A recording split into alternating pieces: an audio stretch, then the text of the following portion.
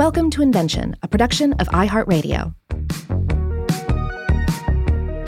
Hey, welcome to Invention. My name is Robert Lamb. And I'm Joe McCormick, and today we're going to be embarking on a sort of second part of our saga of photographic history. We just did several parts talking about the camera obscura and then the invention of photography, and now we're moving on to the motion picture. And I wanted to start with a question that might be a stupid question, but it's something that I often think about when I go to the movies, and it's that when you go to the movies, you sit down to see a motion picture, the basic media that you're viewing is a succession of still images that are perceived by the brain as continuous visual motion and audio that accompanies it. And so that in itself is pretty neutral, right? Like that it could show you any number of sights and sounds, but what we came to view for some reason as the motion picture, the thing you go see in a theater, most of the time these days is something like a visual novel or a visual short story. It's like a story-shaped thing, and then you watch it for an hour and a half or 2 hours, and then it's over. And obviously there are lots of exceptions to this. And if you want to expand to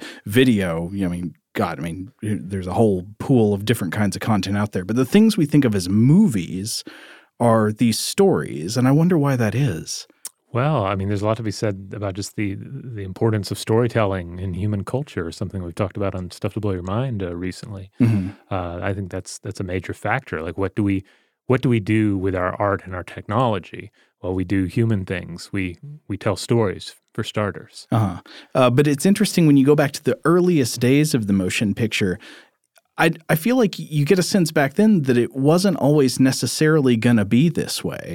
No, because some of the examples we're going to discuss in this episode, you see the more the scientific direction of motion picture, the way that motion picture can be used to unravel what is actually going on in the world, to slow it down and to better understand it. Yeah, to either present kind of a non-story-based visual spectacle, to just kind of show you a succession of things happening, or to study the world and get a closer look at it, maybe to see it in a kind of slow motion that you wouldn't have seen before.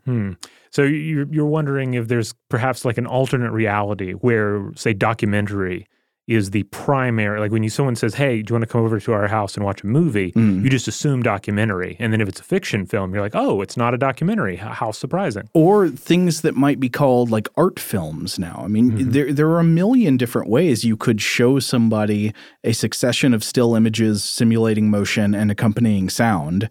And it would not, and there's an infinite variety of things you could do there that wouldn't be a story that somewhat simulates the structure of a novel. Yeah, or I mean, there are plenty of examples of things like, say, live sporting events. Yeah, are also presented via the medium of essentially the moving picture. Yeah. Well, maybe then this just has more to do with our categories, like the things that we end up calling movies, right?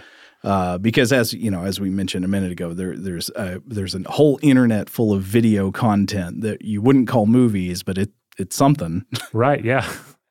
This does get to the heart of what we're talking about here, and what we've been talking about with the evolution of photographic technology, how we see the technology grow, advance, then spread out and become not merely the technology of elite individuals, but the technology of the masses, and then how that inevitably changes everything as well. Exactly. Now, one of the things that we have been talking about in our history of photography here is how the invention of photography was sort of part of a quest for ever-increasing realism in imagery, right? That was something that Louis Daguerre was concerned with. He wanted to create more and more realistic paintings first, working on his panoramas and the diorama, like taking the art of painting to new heights of realism and simulating real scenes.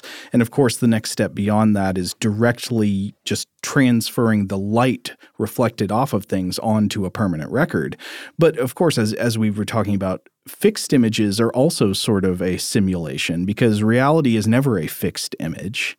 Right. We see a fixed image and it kind of implies motion, right? Yeah. There's this wonderful blurring that kind of takes place in our imagination. Yeah. Just think about the ways that people had to be put in the Iron Maiden in order to have their portrait taken in the earliest daguerreotypes because, you had a exposure of several minutes and you couldn't move your face. I mean, so how natural is that a representation of a person? So the real way to get at reality even more, to get even closer to the experience of just looking at the world would be to record continuous imagery.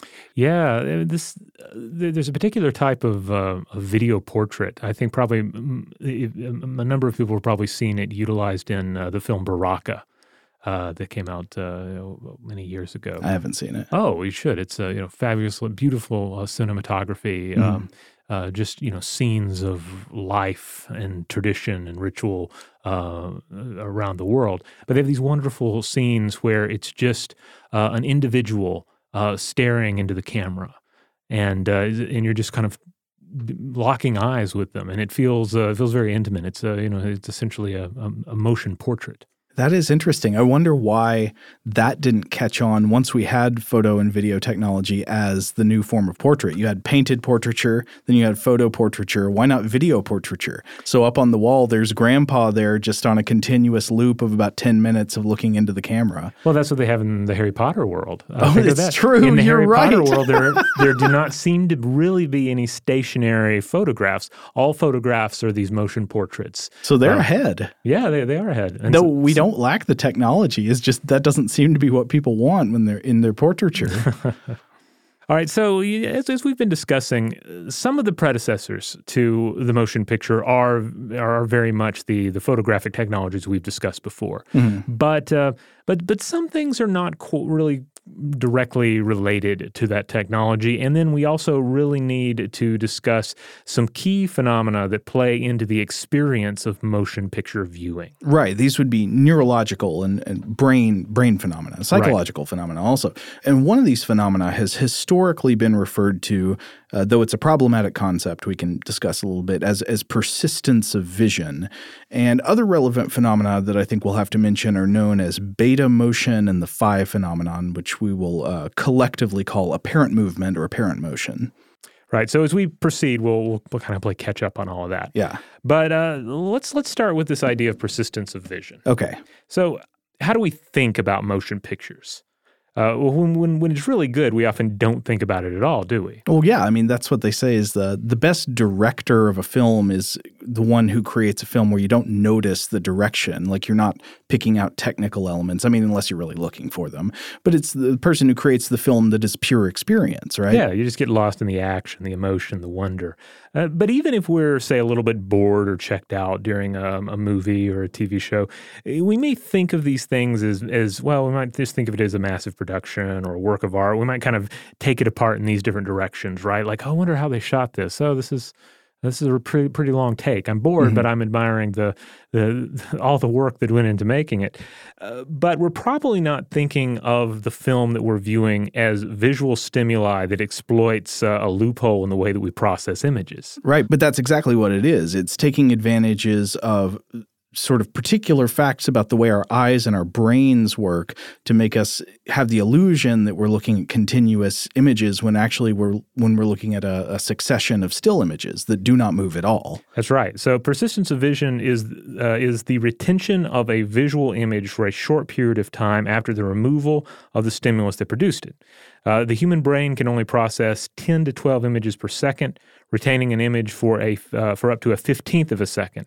If a new image comes along within a 15th of a second, it creates an illusion of continuity. Yeah. Now, in the 19th century, persistence of vision was originally sort of believed to occur because images lingered on the retina for a short period of time after you see them. But I think that's not exactly believed to be the true cause of the experience of persistence of vision now.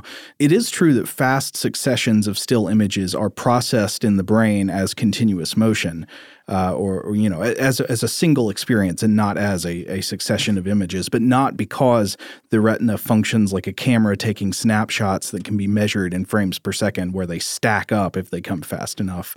I think the idea there was that you'd sort of blend one frame into another that persists as new frames are sensed. But our modern understanding of vision as perception is less like a camera taking snapshots and more kind of like an integrated sensation that involves the brain as much as the eyes. So even though the original understanding of persistence of vision might not be exactly technically correct, I think it's still useful as a metaphor for one way that the still image seems to flow smoothly from one moment to the next if these still images are projected fast enough, and it ultimately simulates continuous motion. Yeah, and so motion pictures were traditionally 16 frames per second for silent films and then 24 frames per second for sound films. And that seems to be kind of a low threshold of what is good enough for us to perceive as continuous motion. Yeah, anything less than that, and you're going to get into sort of a herky-jerky stop-motion kind of feel. Right. 'Twas then that the herky-jerky man came singing songs of love. Yeah, the phi effect was originally defined in 1912 by psychologist Max Wertheimer, and he looked at it as a type of optical illusion of perceiving a series of still images when viewed in rapid succession as a continuous motion. Yeah, and this is one form of apparent movement. Unfortunately, it seems to me that these two concepts are apparently constantly confused in writings on photo history. I came across this because I was getting confused reading about them when preparing for the episode. So in writings on vision, perception, and film scholarship, the definitions of beta movement and phi effect seem kind of blurred together, as documented in a 2000 paper published in the journal Vision Research. So it took me forever to figure out what was going on here, and I was glad to find out it wasn't just me. Now, here's the short, simple version. Both of these two phenomena, the phi effect and beta movement, they enable us to see various kinds of illusory motion in successive still images, but they refer to different speeds of projection and types of visual sensation. And to the best of my understanding, it appears to me that what's taking place in our perception of films is more related to what's known as beta movement. But either way, it's the brain's tendency to interpret certain types of changes in successive static images displayed at the right speed as smooth continuous motion. So for example, if you see successive still images in which 3 dots are changing position on a black background in between the images, if you project them fast enough, we don't see images one at a time, but we see a snake moving around. Right. Basically, what happens when you make a little flip book out of the corners of a document. Yeah. So on its own, apparent movement is an extremely interesting phenomenon given what it illustrates about the brain. It might be more mysterious and more interesting than we give it credit for, especially now that we're used to the idea of movies. But we've discussed it a bit on Stuff to Blow Your Mind before in the context of forming a perception of the present moment and our sense of now. Like apparent movement cited under the name of the phi effect can be demonstrated, for example, by rapidly flashing dots on different parts of a screen. And if the flashes are timed and positioned correctly, we don't just perceive a dot flashing here and then a dot flashing there, but we perceive a single dot that moves between the locations of the flashes. And this is one of the many, many ways for us to realize that our vision is not a straightforward, objective record of reality, but it's a world of sensations stitched together in the brain, based on objective light data, but definitely not a one-to-one representation of it. And just as a side note, because it's too strange and interesting not to mention, one really spooky effect here is the so-called color phi effect. So what happens if you take this principle of 2 flashing dots perceived as a single dot in motion, and then you change the colors of the dots between flashes? If your brain perceived continuous motion when there was none, how does it handle the color change between the endpoints of this path you imagine you see the dot taking, right? Flashes here, then flashes there, but changes color in between. What does the brain do there? Well, studies show that people tend to perceive a change in the color of the dot about halfway along the path that it takes. So you flash a red dot, then you flash a green dot, and people see a dot zip from one place to the other and change color from red to green about halfway there.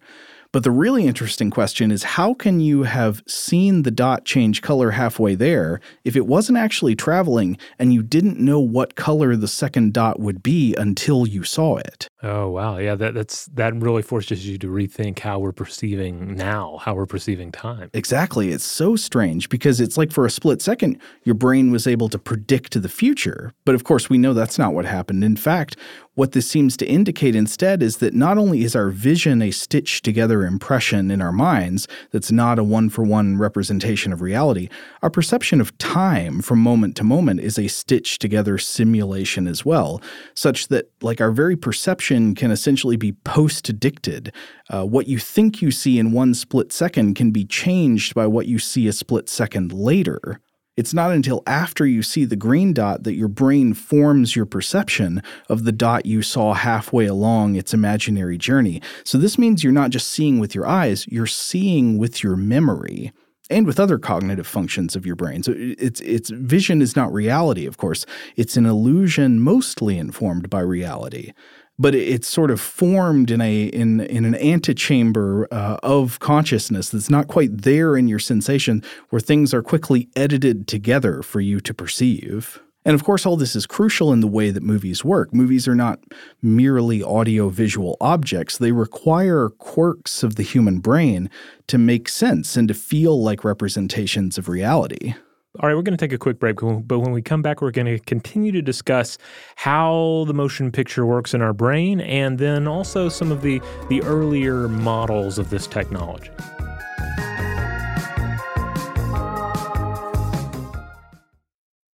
All right, so I've got a kind of weird proposition about film technology. Okay. And it is that film technology, we should think of the earliest versions of it that originally evolved as a specifically human biotechnology, sort of like a medicine made specifically for the human body, rather than as a pure physical technology, because it has to do specifically with the human brain and the human eye.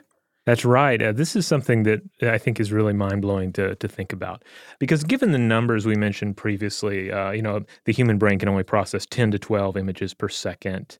And then the way the image will persist for the 15th of a second. You might be thinking, well, what about animals? What about the various pets that we sometimes have hanging out in our living rooms while the TV is on? Mm-hmm. You might wonder, well, can some animals not see television or films? Or at least not see it the same way we do. Right. And then how do they see it? What would that be like just to have different eyes, different visual processing?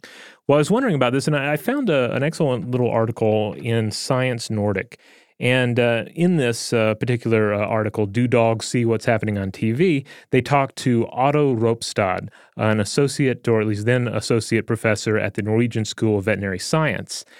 And he pointed out that this would probably be like a strobe light torture show for various animals to try and watch or be forced to watch television or a movie, at least on an older television set.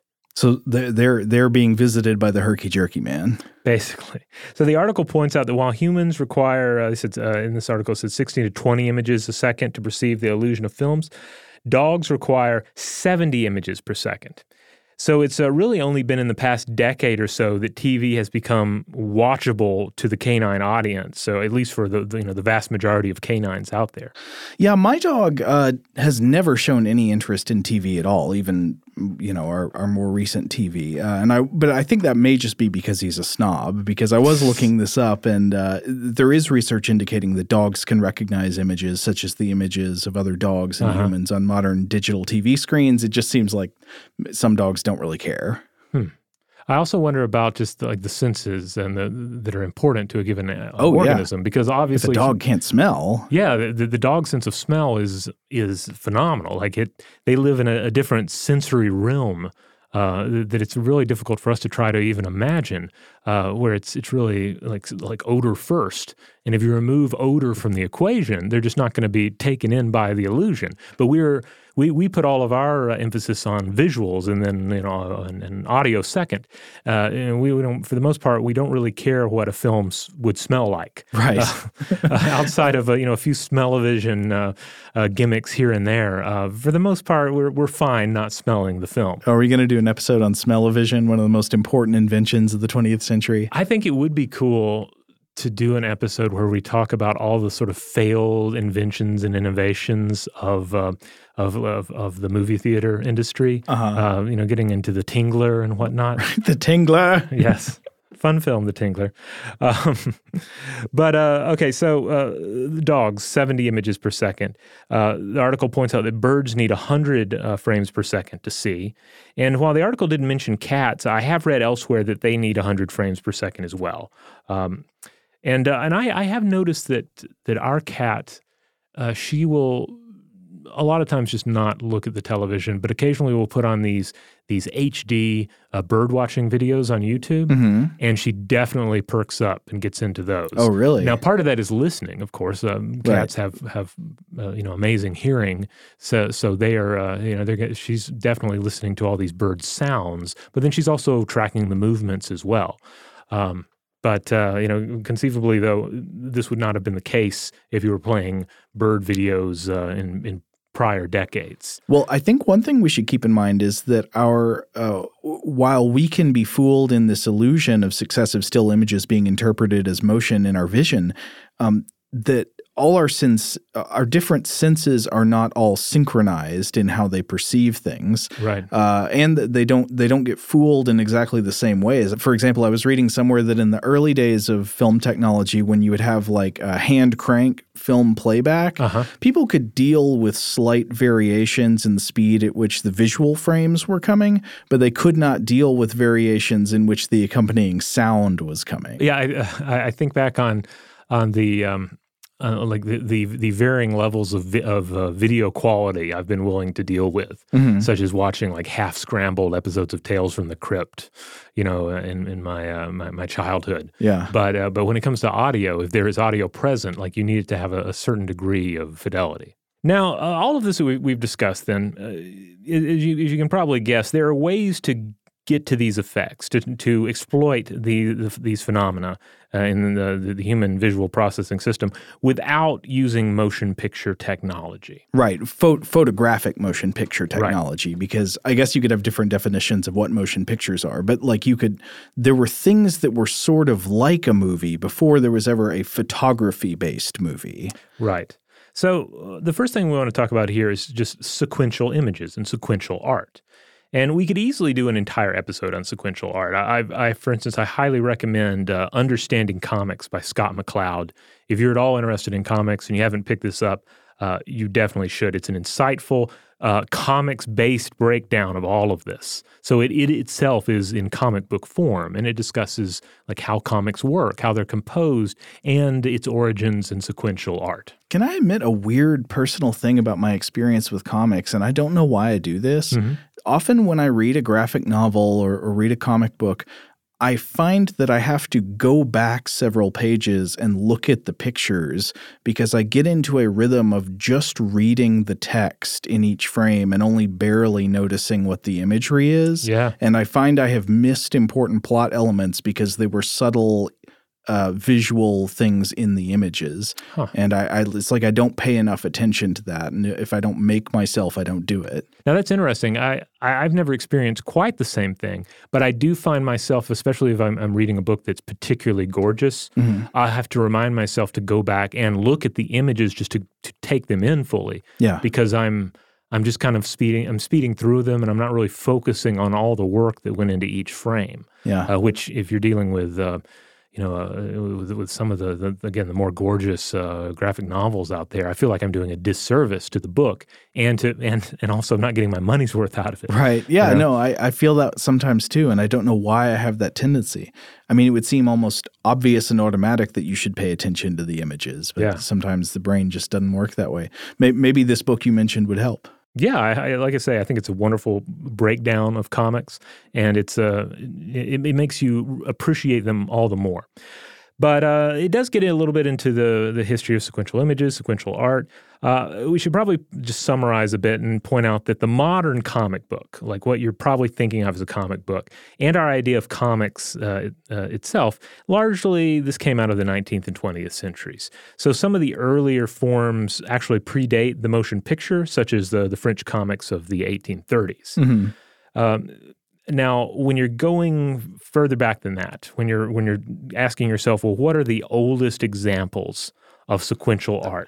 I think about the fart scrolls. The fart scrolls? Oh, yes, the Japanese fart scrolls. Medieval Japanese fart scrolls. I guess they're not necessarily always sequential, but no, that is one of the areas you can end up going is not so much the fart scrolls themselves, but the use of scrolls in Eastern traditions. Like illustrated scrolls. Yeah, scroll paintings in India, scroll paintings in East Asia and Chinese traditions. There are also some traditions in which the scroll is presented almost like a scrolling picture, where it is there's a performance art to it as well. It's not just, hey, look at these scrolls. It's like, gather round, we will present to you the scroll. And so these are epic paintings where you just scan your eyes across, you take it all in. So this doesn't, in any kind of optical illusion sense, simulate motion, but it does allow you to cognitively put the motion together in your head. Right, yeah. But then again, that does get kind of difficult too, right? Because we are creatures of the motion picture era, making sense of sequential art and potential examples of sequential art from the past. So there are a lot of these examples where it depends on who's arguing which side. For instance, looking at some of the ancient cave illustrations. Some make the argument that, well, we're looking at some form of sequential art. Others say absolutely not.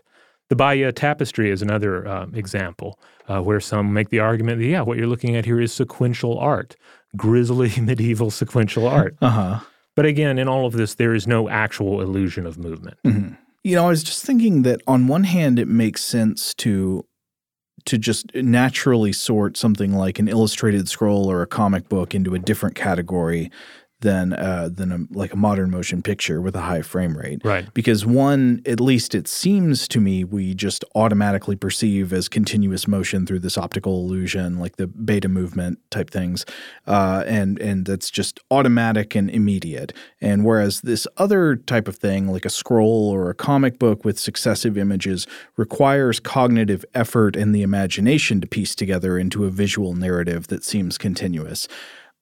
I do assume that that's probably a difference that's hardwired into the brain, but I wonder what sort of role conditioning and sort of a culture of imagination plays there, that if you don't have things like movies, if something like a comic book or a scroll with successive images could, through a sort of culture of imagination practice, feel more like a movie does to us, with like a kind of automatic conjuring of continuous visual sensation. Does that make any sense? Yeah, again, this is one of those areas where you can really think yourself into a circle when you start trying to decipher how you are actually absorbing any particular form of media. Because you're getting into you're reading an action scene in a book and you're picturing it in your head, and then you're watching an action scene, you're reading an action scene on a comic book page. There's something similar going on, but with more visual data to inform what's happening in your mind. I read a book a couple years ago called What We See When We Read. I think the author's name was Peter Mindelsund or something like that. But I thought it was a really interesting book. Basically, it was just a sort of artistically put together extension of this question of what do you actually picture in your head as you read a piece of fiction? How does the imagination work? Because we have this idea that, like, okay, when I read a book, I see the character, but it keeps asking all these probing questions about what exactly is it that you think you see? How do you see it? And it really makes you start to question the experience of your own imagination. It's almost like the imagination can start to feel like a second order illusion within your mind. Yeah, and I feel like in my own experience, it's changed a lot over time. Like when I first started reading like full-blown novels when I was a kid, I went to great lengths to sort of cast it in my head and decided like what actors were playing what characters. And then I would like focus on a consistent casting throughout my reading of the book. But for the most part, I got away from that as I got older. Now I'll only rarely do that, or if there's some sort of film adaptation of a book or something, perhaps that'll kind of infect my my thinking along it. I also remember there was a time when if I watched anything animated and then went and read a book, I would end up seeing it animated, and it would always kind of discourage me from reading. I'm like, I'll read this tomorrow when the cartoons are out of my head. Yeah. But I don't really experience that anymore. I wonder if does the animation or the live action take precedence when you've seen both? Like, so you've seen live action and animation of The Hobbit and The Lord of the Rings. Does one have precedence in your mind? It's weird because this is a great example, because there was a time, like the first time I read The Lord of the Rings, I went to great pains to not think about the animation. Right. And then in rereading The Hobbit to my son, I kind of forced myself to, and I think by just distance, by having not seen them in a while, I was able to avoid like summoning just the images from the Peter Jackson films and hopefully kind of have something in between, something that would just kind of emerge more from my mind as opposed from these visual adaptations. I guess there are some elements that are easier to dash than others, because I feel like I could read Lord of the Rings without picturing most of the stuff from the movies, except like Christopher Lee would be stuck there. Yeah. I couldn't have any Saruman but him. Here's another example, The Name of the Rose by Umberto Eco. The first time I read it, in high school, I think, I was a big fan of the film adaptation, which I'd seen previously. So, of course, I pictured Brother William as being Sean Connery. But that's not really how he's described in the book. Exactly. In the book, they say he's extremely tall and thin with red hair, I believe. Yeah. So when I reread it, and this was several years ago, but during that, I went to great pains to focus myself and not picture Sean Connery, but instead to picture something more along the lines of, say, Jeremy Brett or maybe Jeremy Irons, someone who has actually played Sherlock Holmes or has, something more in line with the feel of a Holmes character. Okay, I feel like we've gotten really far afield. Yeah. I think it's my fault. We should get back to simulations of of movement, simulations creating this illusion of continuous motion, I guess after just mere sequential art, when there started to be devices that could rapidly show us images that would more automatically simulate motion. And one of the crazy things about these technologies we're going to discuss here is that they all emerge from the same time period. They're all products of the photographic era and products of the birth of the motion picture. Well, yeah, I mean, this is a time when people were thinking about the science of imagery and of vision, not just in the invention of the photograph. Now, remember, it was in the 1830s that Louis Daguerre and Henry Fox Talbot were inventing their photography methods, like the daguerreotype and the what would eventually become Talbot's calotype method. It was in 1839 that they both announced them. So in 1832, that is when we see a little invention that was known as the phenakistoscope. Yeah. And so you may have seen one of these in a museum, or perhaps you own one yourself as a toy or a collectible. But it's a spinning cardboard disc attached vertically to a handle. And then positioned radially around the disc's center, you have a sequence of images that when rotated and viewed through slits on an opposing disc, this creates the illusion of movement, like a very simple animation. Generally, it's something like an individual jumping rope or an animal running, that sort of thing, a person walking. Another example of this, pretty much the same device, is the zoetrope from 1834, a cylindrical variation of the previous invention with viewing slits on the side. So it looks like a drum, and you rotate it and you stare through, and again, you watch a very simple animation unfold. Yeah. And these two, you'll find them in a lot of like hands-on science museums, around the world. Yeah, and to be clear, again, in the zoetrope, it's still images, but because you view them spinning rapidly and because you view them in these slices through the slits, it simulates the continuous motion. But it doesn't perfectly simulate it. It's a little bit jerky, and one thing that's cool about that is that it creates a kind of creepy effect. I was going to mention that there are several scenes with a zoetrope in the horror movie The Conjuring 2. Oh, this is the one with Patrick Wilson. Well, he's in all the Conjurings, I think. Or he's in at least the first two. Okay. The second one's the one where he sings an Elvis song for somebody thought that was a good idea. But there's a scene where Patrick Wilson stares into one of these zoetropes, He's looking through the slits as the thing is spinning, and he watches this strange man in a bowler hat and an umbrella walking around until suddenly, there's a jump scare. A boogeyman with bad teeth does a jump scare on Patrick Wilson. But it's actually a very effective sort of set piece object for a horror film because there is a way in which it's obvious and not quite there simulation of smooth motion is unsettling. I can't think if I've seen it used in another horror movie. Maybe it has been. But certainly other films have used the idea, if not of a zoetrope, at least of a flickering presence or gait, like I think of the ghost in the ring. Yeah. Basically, I think any presence that is almost but not quite smooth and continuous, the way modern films are, tends to be perceived, at least these days, as creepy or horrifying. And this could have to do with a version of the uncanny valley effect, which we've discussed on a couple of episodes of Stuff to Blow Your Mind. But it's clear that a lot of people perceive that type of motion or presence in a flickering way as creepy today. Well, I know with Samara in The Ring, if I remember correctly, they filmed the actor walking backwards and then reversed the footage. Yeah. So she's walking towards the camera, but the motion, like we can tell there's something weird about the motion, the way that her limbs are moving. Yeah, but there is also like a flicker, like there's a glitch in a VHS tape or something. And so that's a weird, so there's the weird gait and there's the flickering like you would see in the zoetrope. I don't know if it would have been perceived as creepy in the same way back when these things were popular children's toys. Maybe, maybe not. I don't know. Huh. Now, another case, and this is a really fun case to consider, is the flip book. Okay. It's easy, especially with hindsight, to assume that the flip book was surely invented, well before these previous advancements.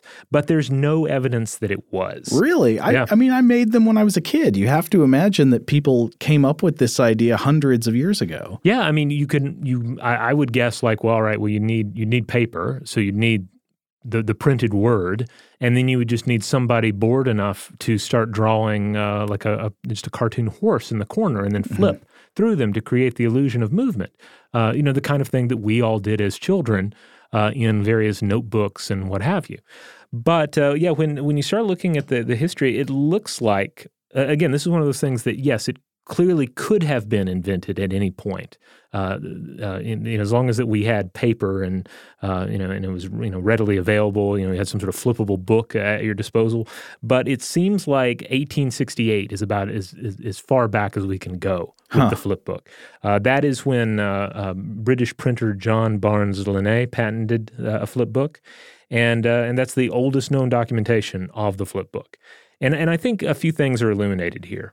Again, as we've discussed in previous episodes, the dangers of hindsight in considering the history of inventions. Right. Also, just the true impact of motion picture technology and the way it's changed the way we think about images.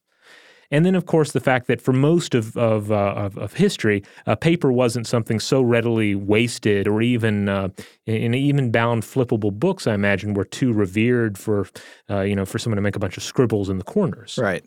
Though I'm kind of surprised a monk never made one in the Middle Ages, like doing an illuminated manuscript. Well, it's entirely possible that it did and it didn't survive. That's possible. There's just no evidence. Yeah. I think there have been some cases for certainly sequential art in illuminated manuscripts, but not a flip book, nothing that creates the actual illusion of movement. That's really interesting. Yeah. Hindsight bias. Yeah, exactly. All right, I think we need to take another break, but then we will be back to discuss a little more about the technology that directly preceded the motion picture.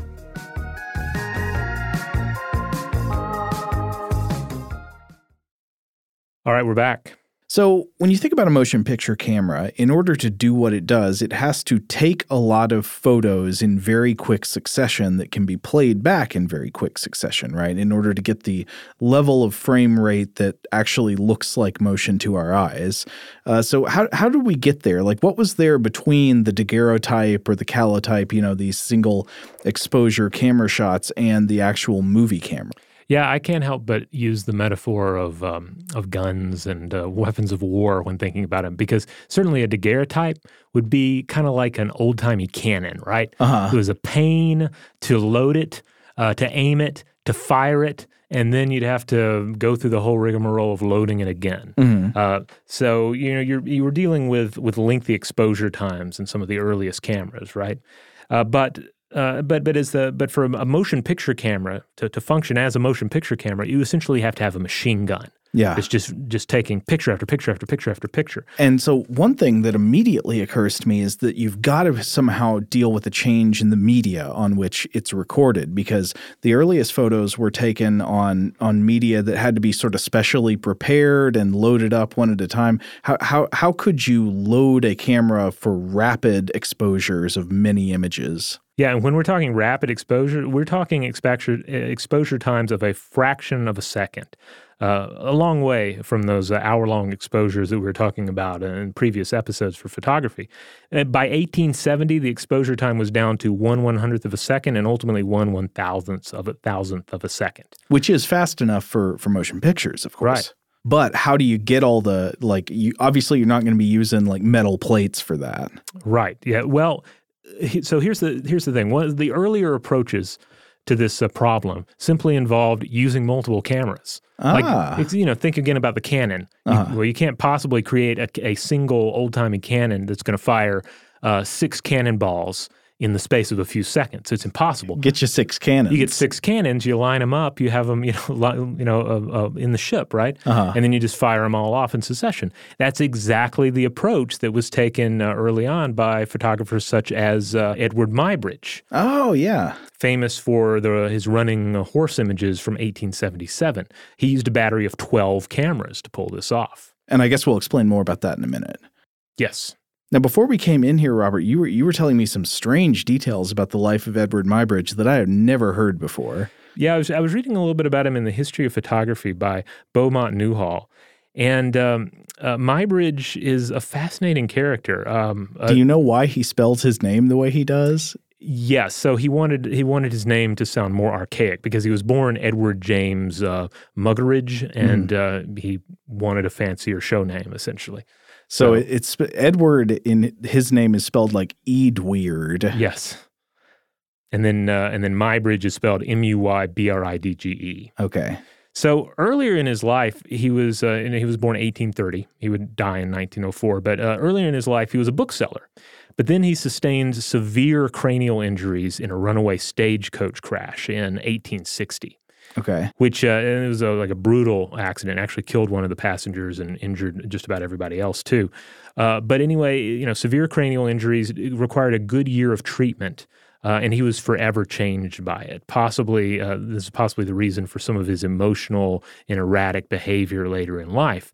But during his recovery, he took up photography. Okay. Now, and then this in photography is where he would really make his name. Yeah. But there was just a note about a murder trial that took place in the history of photography. So I had to look into it a little bit more, and this is the story. Basically, in 1872, he married Flora Shallcross Stone, but then he caught wind of a former lover that lived in the area, a Major Harry Larkins, and he got it in his head that Larkins was the father of Stone's son, Florado.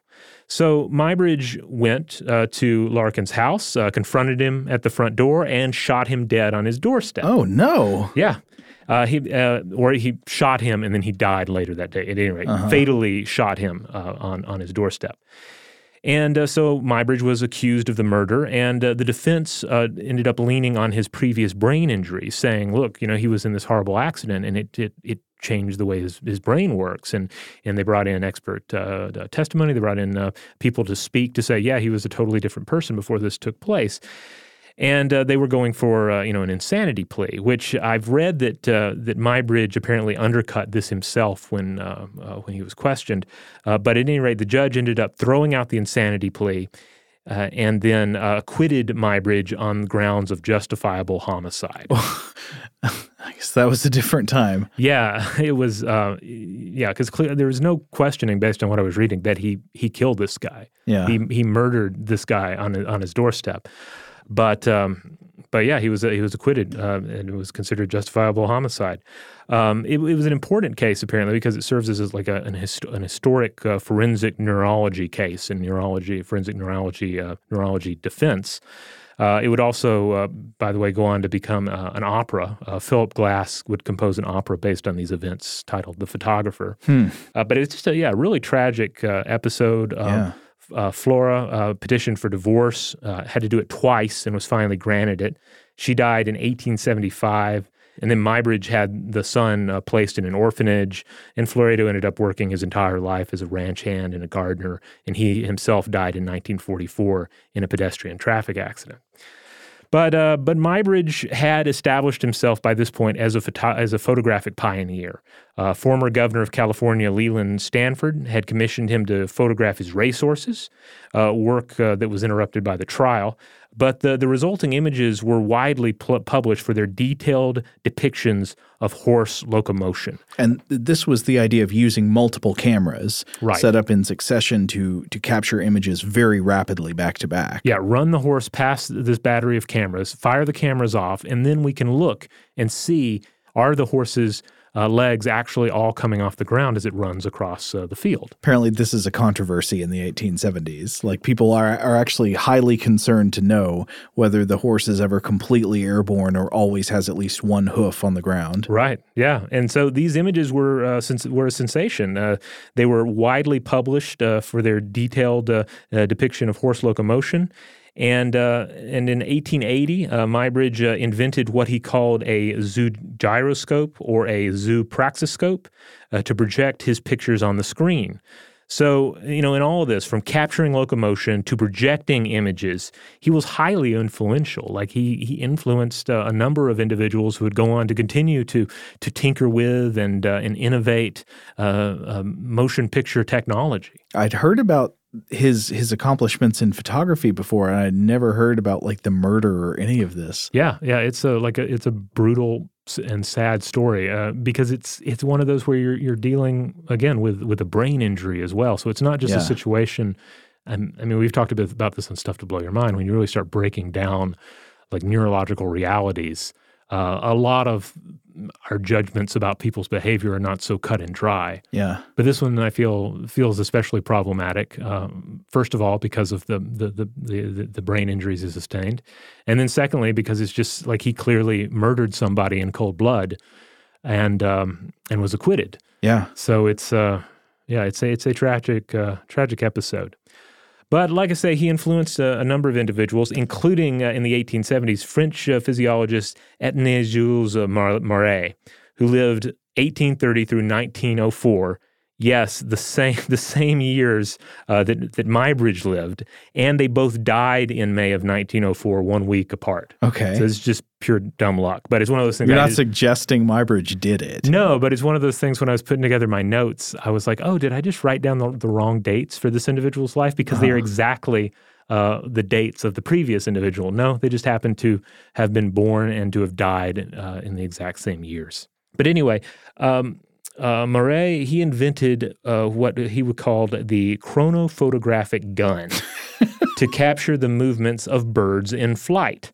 So he set out. He's one of these individuals who, like, he was really going after the science first. Like he wanted to break down how a bird is flying, to capture the visual details that are happening too fast for the human eye to observe.